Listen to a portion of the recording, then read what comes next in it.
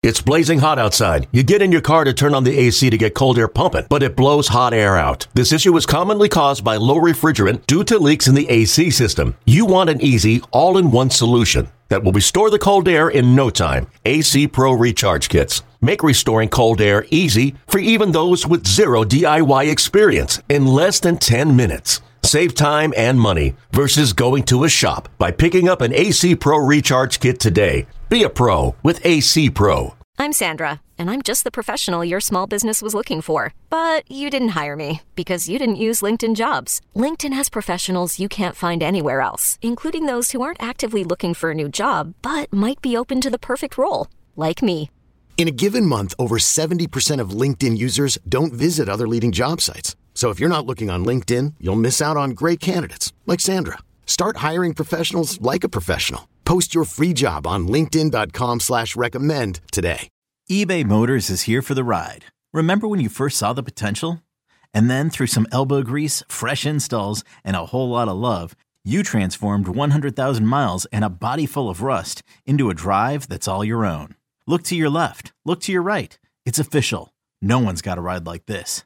There's nothing else that sounds like, feels like, or looks like the set of wheels in your garage.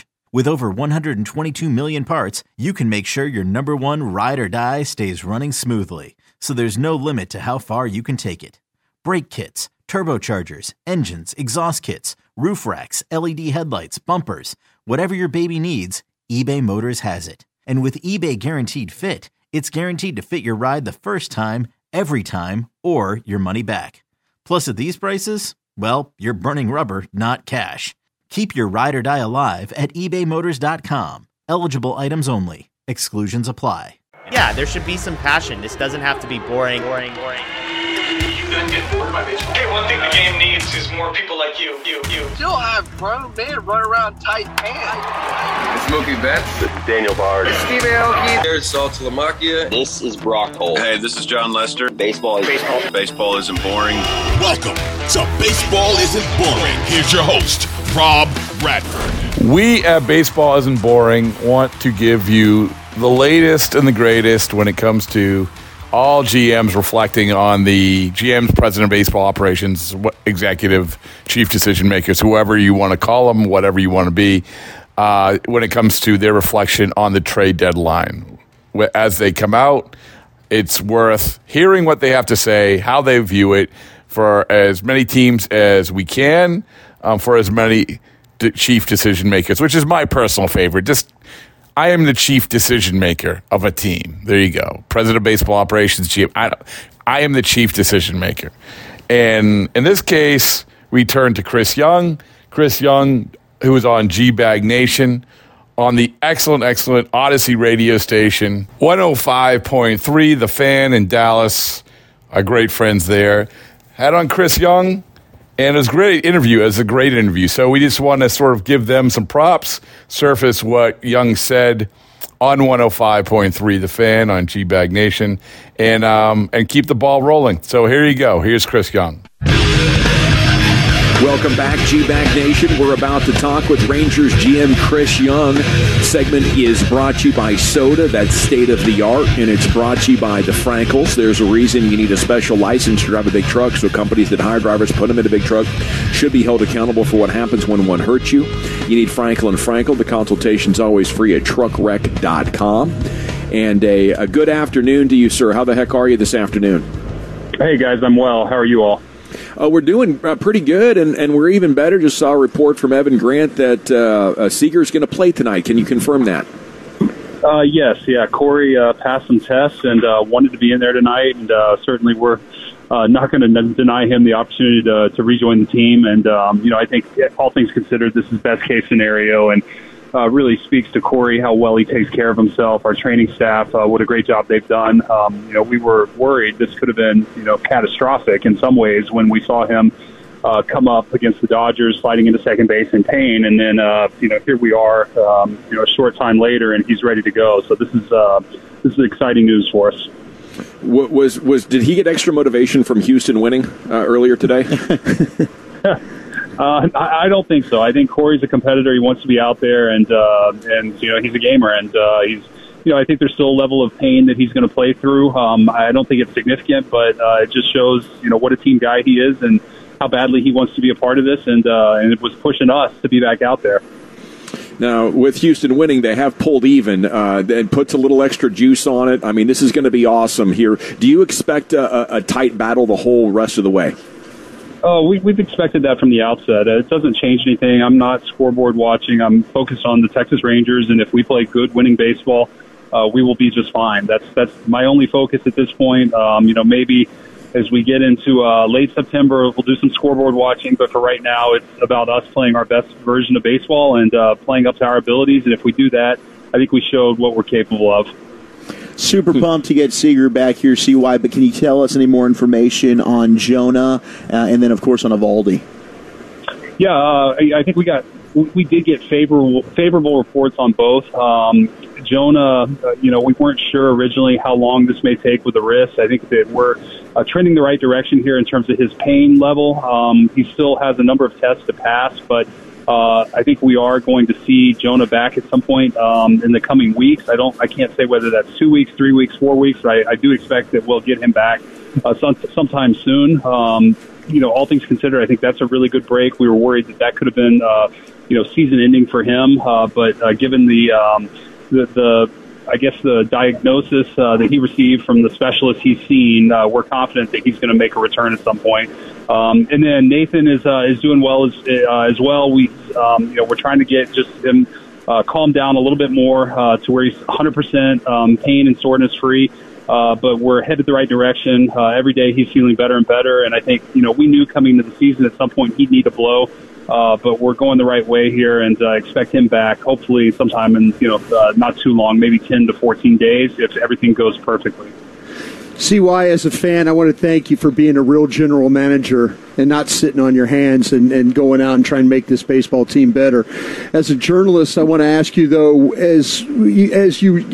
you were identifying, how far along were you to identifying the players that you obtained in these trades? Was it something you kind of had an idea going in you were going to, or is this something that kind of materialized as you got closer to the deadline?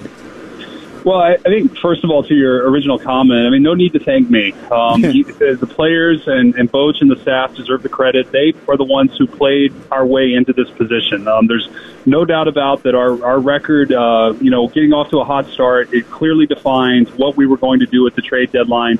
These guys have played their way into making us, putting us in this position and making everybody here believers in what this team can accomplish. And so we felt a responsibility to them, given how well they played, to go out and make the team even better, and I think that's what we've accomplished. In terms of the specific players that we acquired, we did our pro scouting department did a tremendous job of preparing for this point. The preparation started back in early May, with scouting calls and Zooms and just really going through the entire league and following teams and records and who may be available, who would not be available, and we were very well prepared, and we knew going in we needed pitching, we needed to upgrade both our rotation and hopefully our bullpen, and we feel like over the course of a month from the acquisition of Aroldis Chapman to the final finishing touch of adding Austin Hedges, we were able to accomplish what we needed to and give this team the best chance moving forward.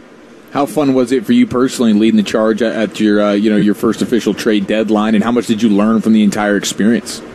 Well, I think, one, it's much better. The last 2 years we've been sellers, and that was not fun. It's not fun being in a position where you're looking to the future. You're basically punting the remainder of the season. So this year to be on the other side of that and just really thinking about what do we need not only to finish the regular season, but also to set us up for the postseason. It was a lot of fun. It was great. I hope that we're in this position every single year because that's what we play this game for. That's what this is about, and that's what these players sacrifice so much to do. And our fans deserve it, most importantly. So I hope this continues every year. I learned how hard it is to make a deal. I've seen that the last couple of years. These deals are not easy. It takes a lot to get them to come together. There's a lot of back and forth. And, in the end, when you get these things done, it's not because there was a lack of effort. There's a lot that goes into this, and ultimately we were able to execute what we wanted to do. See why when you guys have done a great job of building your farm system, which allowed you to make some of these trades. Is it the fact that you have so much confidence in your scouting staff and your group that you can make trades where you can move prospects thinking, guys, we'll rally, we'll find ways to get other players here? Is that make it a little bit more easier knowing the type of staff you have and the evaluations you guys are able to make and the acquisitions of these, say, amateur players or players down the road? Yeah, it's not only the amateur acquisitions, it's also the pro acquisitions. Our group has done a tremendous job of really identifying some of the players that we've gotten from other organizations in terms of trades, either in the minor leagues or young big leaguers. And then secondly, which obviously is the amateur acquisition side in the draft. And, our amateur group has done a great job over the last several years of really finding very good players. I think the 2020 draft especially, we traded 2 players from that draft in TK Roby and Tommy Sajaci, who were both really impact players that came from that 5-round draft. And to see that come together, I have complete confidence that we will replenish. I think one of the nice things that we were able to preserve the top of our farm system with a lot of our guys, and now I have full confidence that whether it was this year's draft or next year's draft, we'll continue to stockpile and add more talent to the organization. Rangers General Manager Chris Young with us here in the G-Bag Nation. We loved all the moves, and we're excited about all the players you're able to get, but I think Max Scherzer resonates certainly with every single baseball fan. What can you share with us on how that deal ended up being able to be made? Well, there were a lot of complexities to it. Certainly, Max signed a large contract with New York. There was a financial component. There was a no-trade component. And then there was really the, us wanting Max to be here in 2024, and Max having to make a decision that really he had earned the right to put that decision off until the offseason, evaluate his choices, whether to opt in or opt out of his contract. And Max made the decision and the commitment to the Texas Rangers to waive that opt-out right and opt into his 2024 contract. And, I can't thank him enough for the willingness to do that. I think it speaks to what we're building. I think it speaks to his desire to win and be part of what we believe is something special here. And, very grateful to Max. But there were a lot of complexities to that deal. And at the end, we got it done. We got the player that we felt like really we needed at the front of our rotation to help lead us, and we're excited to watch him pitch tomorrow. Yeah, it is going to be very exciting as we're talking with Rangers GM Chris Young.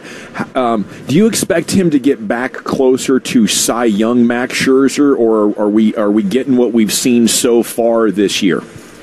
Well, from our evaluation, we think his overall body of work and his numbers, I think his body of work has been slightly better than where his overall numbers are. He's certainly pitched very well of recent.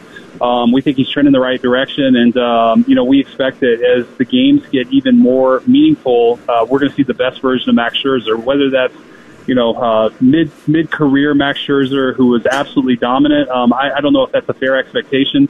But I am certain that we're going to get a really, really good pitcher who is ultra competitive. He knows how to win. He's been in the moment. And he's going to make the guys around him better as well. He's going to show everybody else what it takes to be in these moments for our young pitchers who haven't been there. He can help walk them through and provide some insight and wisdom into these moments and situations, and it'll serve everybody well. So I think that, one, we expect a very, very strong performance from him just based on what we've seen. But secondly, the intangibles are off the chart, and he's going to be a great addition for everybody here. When he gets to reunite with his old pitching coach, Mike Maddox, from the Nationals, how involved was Maddox in regards to acquiring Scherzer? Yeah, Mike was important in these decisions. I mean, Mike had Jordan Montgomery, Chris Stratton, and Max at certain points in their career. So, any coach who's come across a player we're targeting or inquiring about, we always check and see. We do background checks and understand, what the player's about, how he'll fit in our clubhouse, and make sure that we're not missing anything. And Mike provided a lot of insight and wisdom into that. I will say we didn't target these guys specifically because they have relationships with our coaches.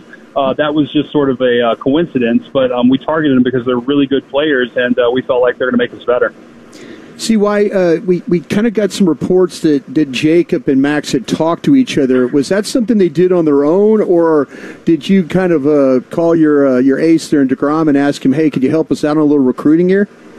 No, that was completely organic between the players.